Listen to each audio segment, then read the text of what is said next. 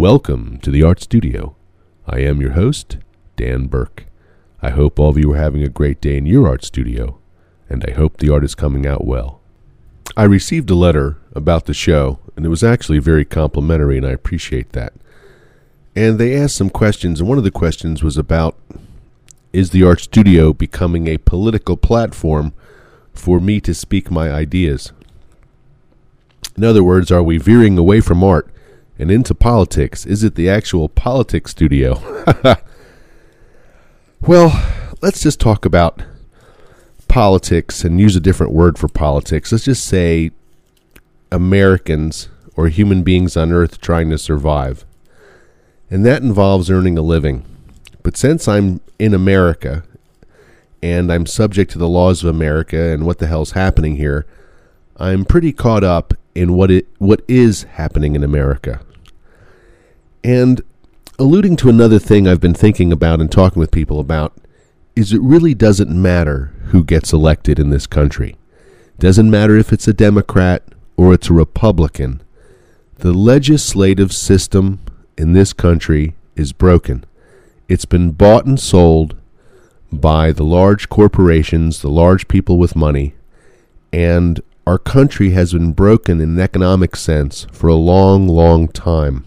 At least 8 years, I'd say. Maybe 10.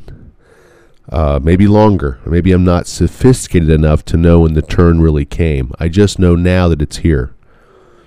You know, I'm not a genius. I don't figure these things out. I listen to thousands of hours worth of pundits' analysis.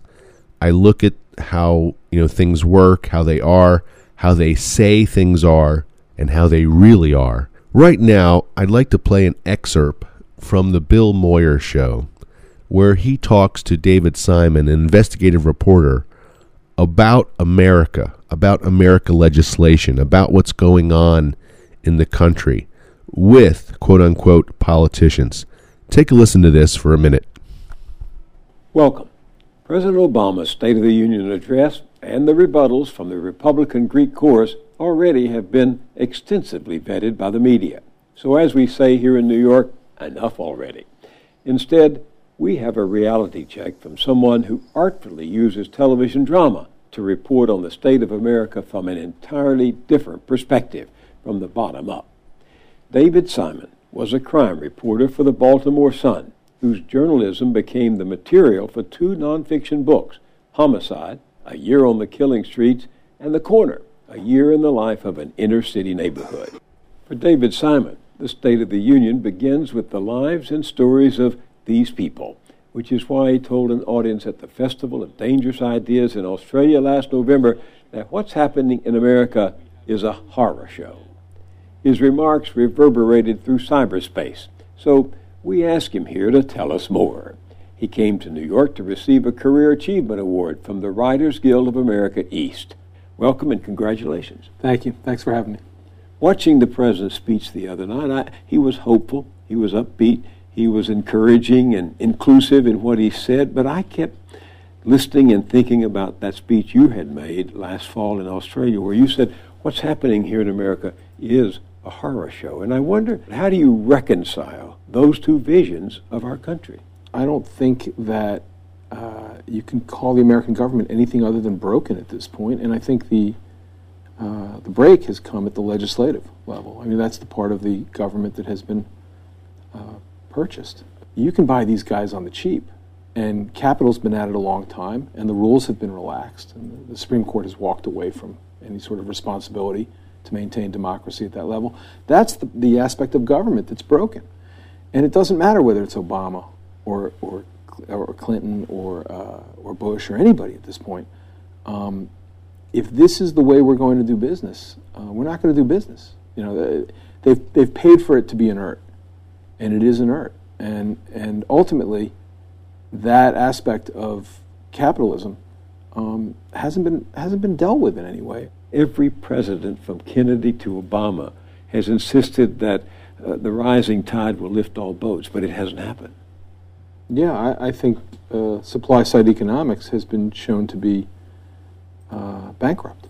as an intellectual concept. It's not only unproved, the opposite has occurred. If you're looking at the divergence in the economic health of middle-class families or the working class, what's left of the working class, and certainly the underclass, and you're looking at where the wealth of the country is going and how fast we are becoming two Americas in every fundamental sense. So you weren't using hyperbole in Australia. That wasn't just to try to drive a point home when you talked about two Americans, and the people in one of those Americas has been utterly divorced from the American experience that you, David Simon. Listen, a lot of this falls on people of color because they're the last in through the door in the economic ladder. And if you look at the city where I live, and you look at Baltimore, Maryland, half of the adult male African American residents have no work. That's not an economic system that is having a bad go of it for a while. That's something that doesn't actually work. That's an economic system that is throwing away and doesn't need 10 to 15% of its population. Yeah, without work, they have no value, no worth to society. It's existential. What do you mean? Work is meaning for all of us, and its relevance and its our place in society is dictated to us by what we contribute and what we're paid to do. And if part of America is validated to the extent that they are predominant in all of the luxury that the country can afford, and part of the country is utterly irrelevant to the economic structure, those factories are all gone. We don't need those people anymore, and we've let them know. And the only factory in my city, in West Baltimore or in East Baltimore, that was working, that was viable, was the drug corner, and that worked like a charm. And ultimately, what I look at is the hyperbole by which we say we're including everybody while we're tossing people out of the boat left and right. We've changed, and we've become contemptuous of the idea that we are all in this together. This is about sharing, and about, when you say sharing, there's a percentage of the population, and it's the moneyed percent of our population that hears socialism or communism or any of the other isms they want to put on it. But ultimately, we are all part of the same society, and it's either going to be a mediocre society that abuses people, or it's not. In your speech, you said that knowing that they're worthless, these people are worth less, value less, because they have no economic means of support and nothing economically to They're not relevant. They're not relevant. But they have to endure, as you said. And is that the horror show, the fact that they know they're not needed and they have to go on anyway?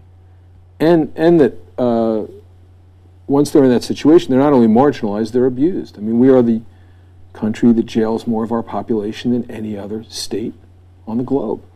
More than totalitarian states. We put people in prison.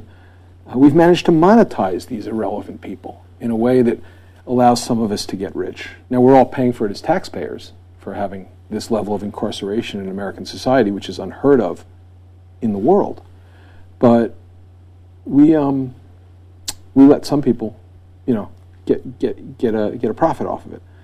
The monetization of human beings like that, anybody who tells you that the markets will solve everything, the libertarian ideal, I can't get past just how juvenile the thought is that if you just let the markets be the markets, they'll solve everything.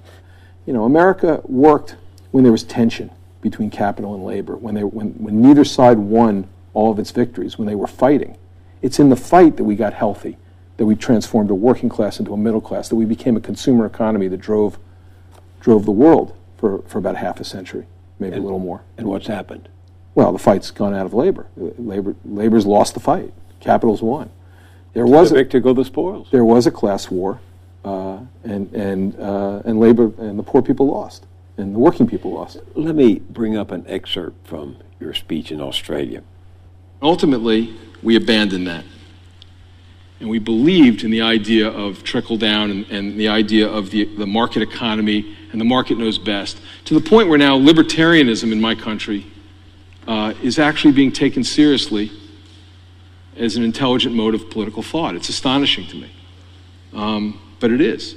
People are saying, I don't need anything but my own ability to earn a profit.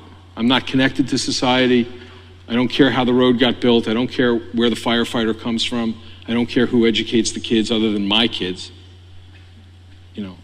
I am me. It's the triumph of the self. I am me, hear me roar. Who are you talking about there? Talking about greed. It's just greed, and it's a self-destructive greed to the economy that does lift all boats, in the sense that, we're arguing about the minimum wage right now, making it $10.10 and $10.10, or we're arguing about welfare reform and eliminating forms of welfare. You know something? I know that if I pay a guy working a counter at a fast food place $10 or $12 or $15, I know if I give a welfare check to a mother of two in West Baltimore, I know that all of that money is actually going back into the American economy. I know that every single dollar has a multiplier factor. Nobody's saving money on $12 an hour in America. They're living hand to mouth. And I know that every single dollar is going to be multiplied through the economy. You give me a tax break, working as I do in the entertainment industry and at the level of a TV producer, and I can't figure out how to spend enough of it. I might have a little conscience. I might throw some of it to charity and try to feel better about myself, but I can't possibly. How many yachts can I water ski behind in Baltimore Harbor? And yet that's the kind of argument that supply-side economics is. Give us, the jobs makers, the money, and we'll make jobs. Not with all of it, you won't. A lot of it's going to Wall Street, and it's going to sit there, and it's going to be subjected to much less tax liabilities, the capital gains. The scam of it, the scam of what America's become. Give the money to the rich, and they'll see that you're not poor. Is that really what you're saying? But you actually argue about making the poor people a little less poor, and half of Congress is running away as if this is going to, if you want your economy to grow, people have to have the money, they have to have the discretionary income to buy stuff. That's what made us great in the last century, is that suddenly a working class, which was on subsistence wages at the early part of the century, had enough money, discretionary income, to buy the things they needed and some things that they didn't need but wanted. And that grew us. And now you're arguing over whether this guy who's working every day at the Burger King, whether he can have $10 or $12 an hour. Aren't you ashamed of yourself? Aren't you? Where's the shame? There is no shame anymore in America. That brings me to another part of your speech. Let's listen. That may be the ultimate tragedy of capitalism in our time, which is that it has achieved its dominance without regard to a social compact, without being connected to any other metric for human progress. And by social contract, you mean?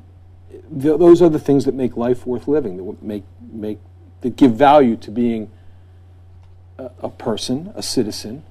If how much money you have is the defining characteristic of citizenship or of value or of relevance, of human relevance, and if that's all that we're going to measure, and apparently since 1980 that's all we're going to measure, you're going to get a society to live in that is structured on that metric.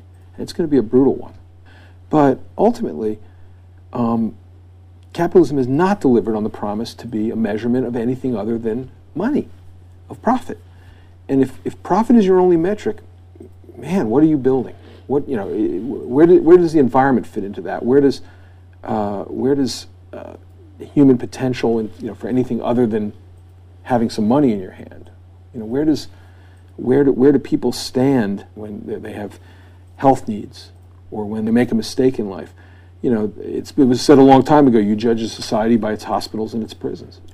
By that standard, we have a lot to be ashamed of. Those of us who've seen The Wire know that the people you're writing about are those losers. They're the people who are without value to society. And President Obama is on the record as saying that The Wire is his favorite TV series of all time. Do you think he gets it? I think he probably gets it. I don't think Obama is any different from the person I thought we elected two election cycles ago. I think he has encountered a rigged game. And I don't think the next guy will have anything other than a rigged game.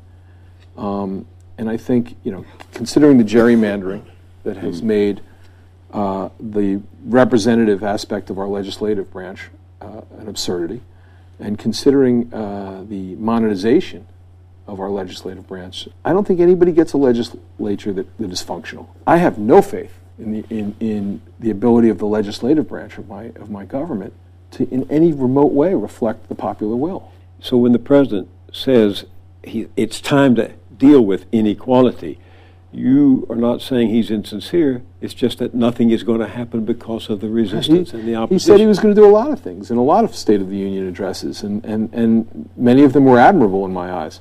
Good luck.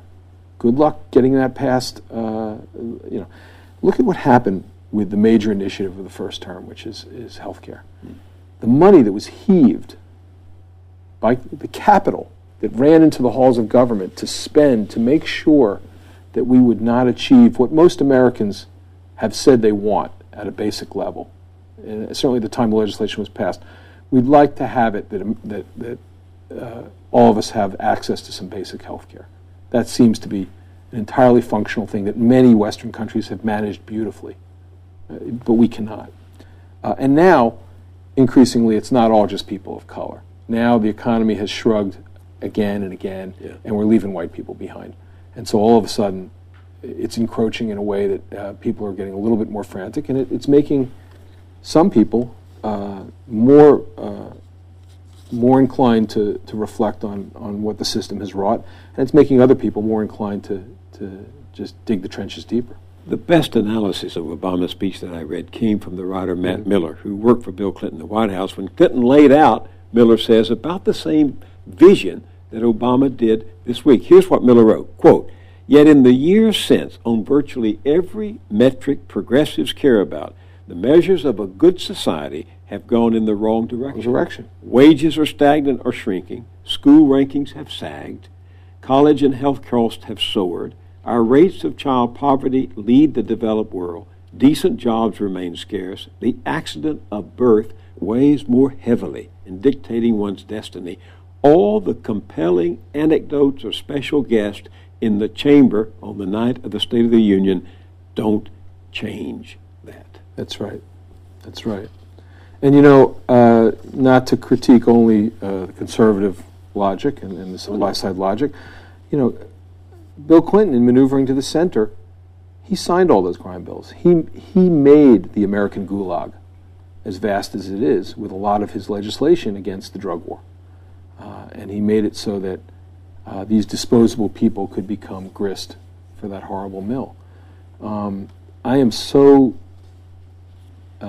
aware of what, at this point, of having covered it for so many years, of what the drug war means in terms of being effectively a war on the poor. That's all it is. It has no meaning in terms of narcotics or anything like that. That's the shell game. But you wouldn't connect that, would you, to the power of capital to buy the legislation? It's the power of capitalism. I don't know if I think it's that much of a plan. I'm not that much of a conspiracist. I think there are a lot of extra people left over when the factories all go to the cheapest labor. And if you're going to move the manufacturing base to the Pacific Rim and to Mexico and wherever else, you're going to have a lot of extra people. And that's going to make you nervous. And those people are not going to have relevant. You either have to pay them to be extra, which we don't have. We're not that selfless. We're cutting back on welfare. You either have to pay them to be useless. You're going to have to find a way to completely reorient them and place them in the service economy in ways that they are not now relevant for, and that's a lot of money. We don't want to spend that money. Or you're going to have to hunt them down. And that's what the drug war became. We left one last industry in places like West Baltimore and North Philadelphia and East St. Louis. We left one last factory standing. We left the drug corner. And it was very lucrative and very destructive. And then we made that illegal, and then we made the laws against that so draconian that we could basically destroy lives. And then, to make it even more laughable as a capitalist enterprise, we started turning over the prisons to private companies. And so they can find, certain people with the contracts can find a profit metric in destroying these lives. President Obama has said he wants a higher minimum wage, and he'll sign an executive order to do it in contracts that will come along down the road. And some jurisdictions will do the same thing. But why can't Congress look at this and say, you know what? this is what we say we want these people working. We say we don't want welfare cheats. We say we don't want the welfare rolls to grow. Here are people who are willing to work full time to be part of our service economy. Let's give them some discretionary income. They're probably going to spend it buying American product. It makes such sense, David, but at the same time, the federal minimum wage is $7.25. If it had been adjusted for productivity gains and inflation today, it would be $21. Right, I know. Something like that. I know. We are Reagan's children. We are Thatcher's children. You know, there is no society. There's just you. We've bought this stuff hook, line, and sinker, and we are building that. We're getting the America we've paid for. Government and democracy in particular, it is about constant battle. It's about nothing ever being fixed or ever being right. We will never solve a problem to the point where we can walk away from it and the machine will, devour the problem without our attending to it. There will always be conflict. There will always be competing interests that force us to engage in the hard job of governing ourselves. And so the anti-government thing strikes me as a perversity. I don't think the Founding Fathers would recognize it. They were constructing a government of the people. That's their language, and I think that's their belief. And the idea that the government is some, once we start regarding it as some alien force that we can't control, we're done. Democracy's done. That's the last stage of walking away from the responsibility of governing ourselves. If we can't control it, if it is going to be a purchased government, if we can't institute the reforms that are necessary, then we're done. Thanks for listening. So there you have it. The case laid out by people who were much smarter than the person talking to you now. That's the facts, folks. Big money has bought the legislative and the Supreme Court part of this country. No substantive legislation that's going to help you and I as human beings, help the industrial base of this country be created, help create an environment that our children and us can prosper in. It's not going to happen. The complete system has been hijacked. As I often say, I don't have any concrete ideas on how to fix this, but it's something I think about and something I think that I'm going to keep talking about. So I apologize to that, and of course that may turn some people off in the audience, and that's okay, because here's the truth. If you'd have knocked on the door just, 10 months ago and asked me about these things, I would have had a very unclear and murky idea of what was happening. Now, just 10 months later, with some research and some due diligence, I have a much clearer view of what is happening in this world, in this country. That's why I think that, like they say here, taking action is probably a futile and frustrating game. And probably the only action I can really take is to make other people aware of what's happening. I don't know how we're going to fix it. I don't know what we're going to do. But I think we need, step one is other people just like me who perhaps not aware of what's going on need to be made aware of what's happening. Anyway, I've been working on my Fletcher Hanks book. I've been working on some projects. I've been doing some other things. So things are going well here in the art studio. It's starting to warm up already in Oregon, which is absolutely eerie. It's never this warm this time of year. Weirdly enough, some of the plants think it's spring and have begun to flower. Here in January 21st, in the middle of Oregon winter, plants are beginning to flower. I'm pretty blown away. I've lived here for 8 years now, and I've never seen this actually happen. And it was just snowing last week. But it really has warmed up, and pretty nice out there. Anyway, I hope all of you are having a good day in your art studios. Keep drawing, keep creating, keep doing your thing. And I'll be back here in the art studio before you know it. Have a great day.